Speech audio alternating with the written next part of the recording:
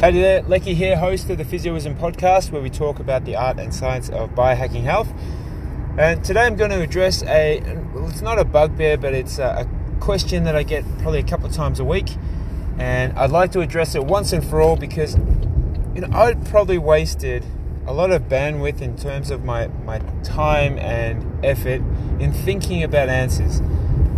I think if someone asks you a question about something that you're really familiar with, you might be a specialist in it, you probably have a simple way of explaining it to someone. Okay, it makes sense, doesn't take up too much of your brain span, and the person listening to it understands it.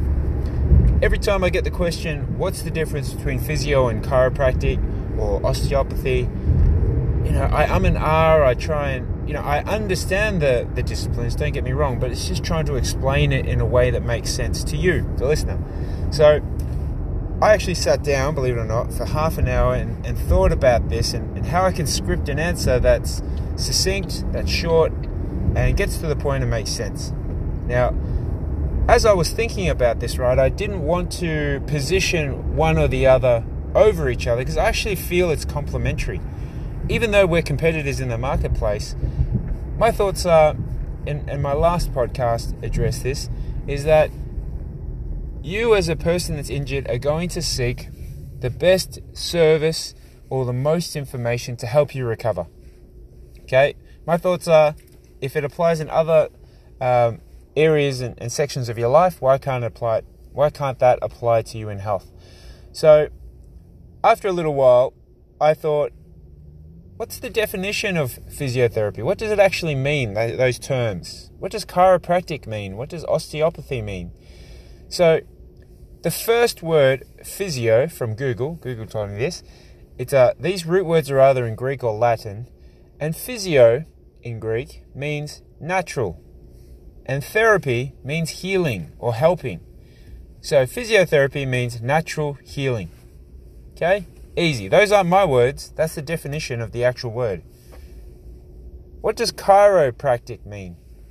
Chiro means hands. Practic means practice. So the practice of your hands, using your hands, which makes sense because they're manipulating a lot of joints, and their beliefs in manipulating the joints to alleviate pressure on the nerves is basically the foundation of chiropractic. Okay?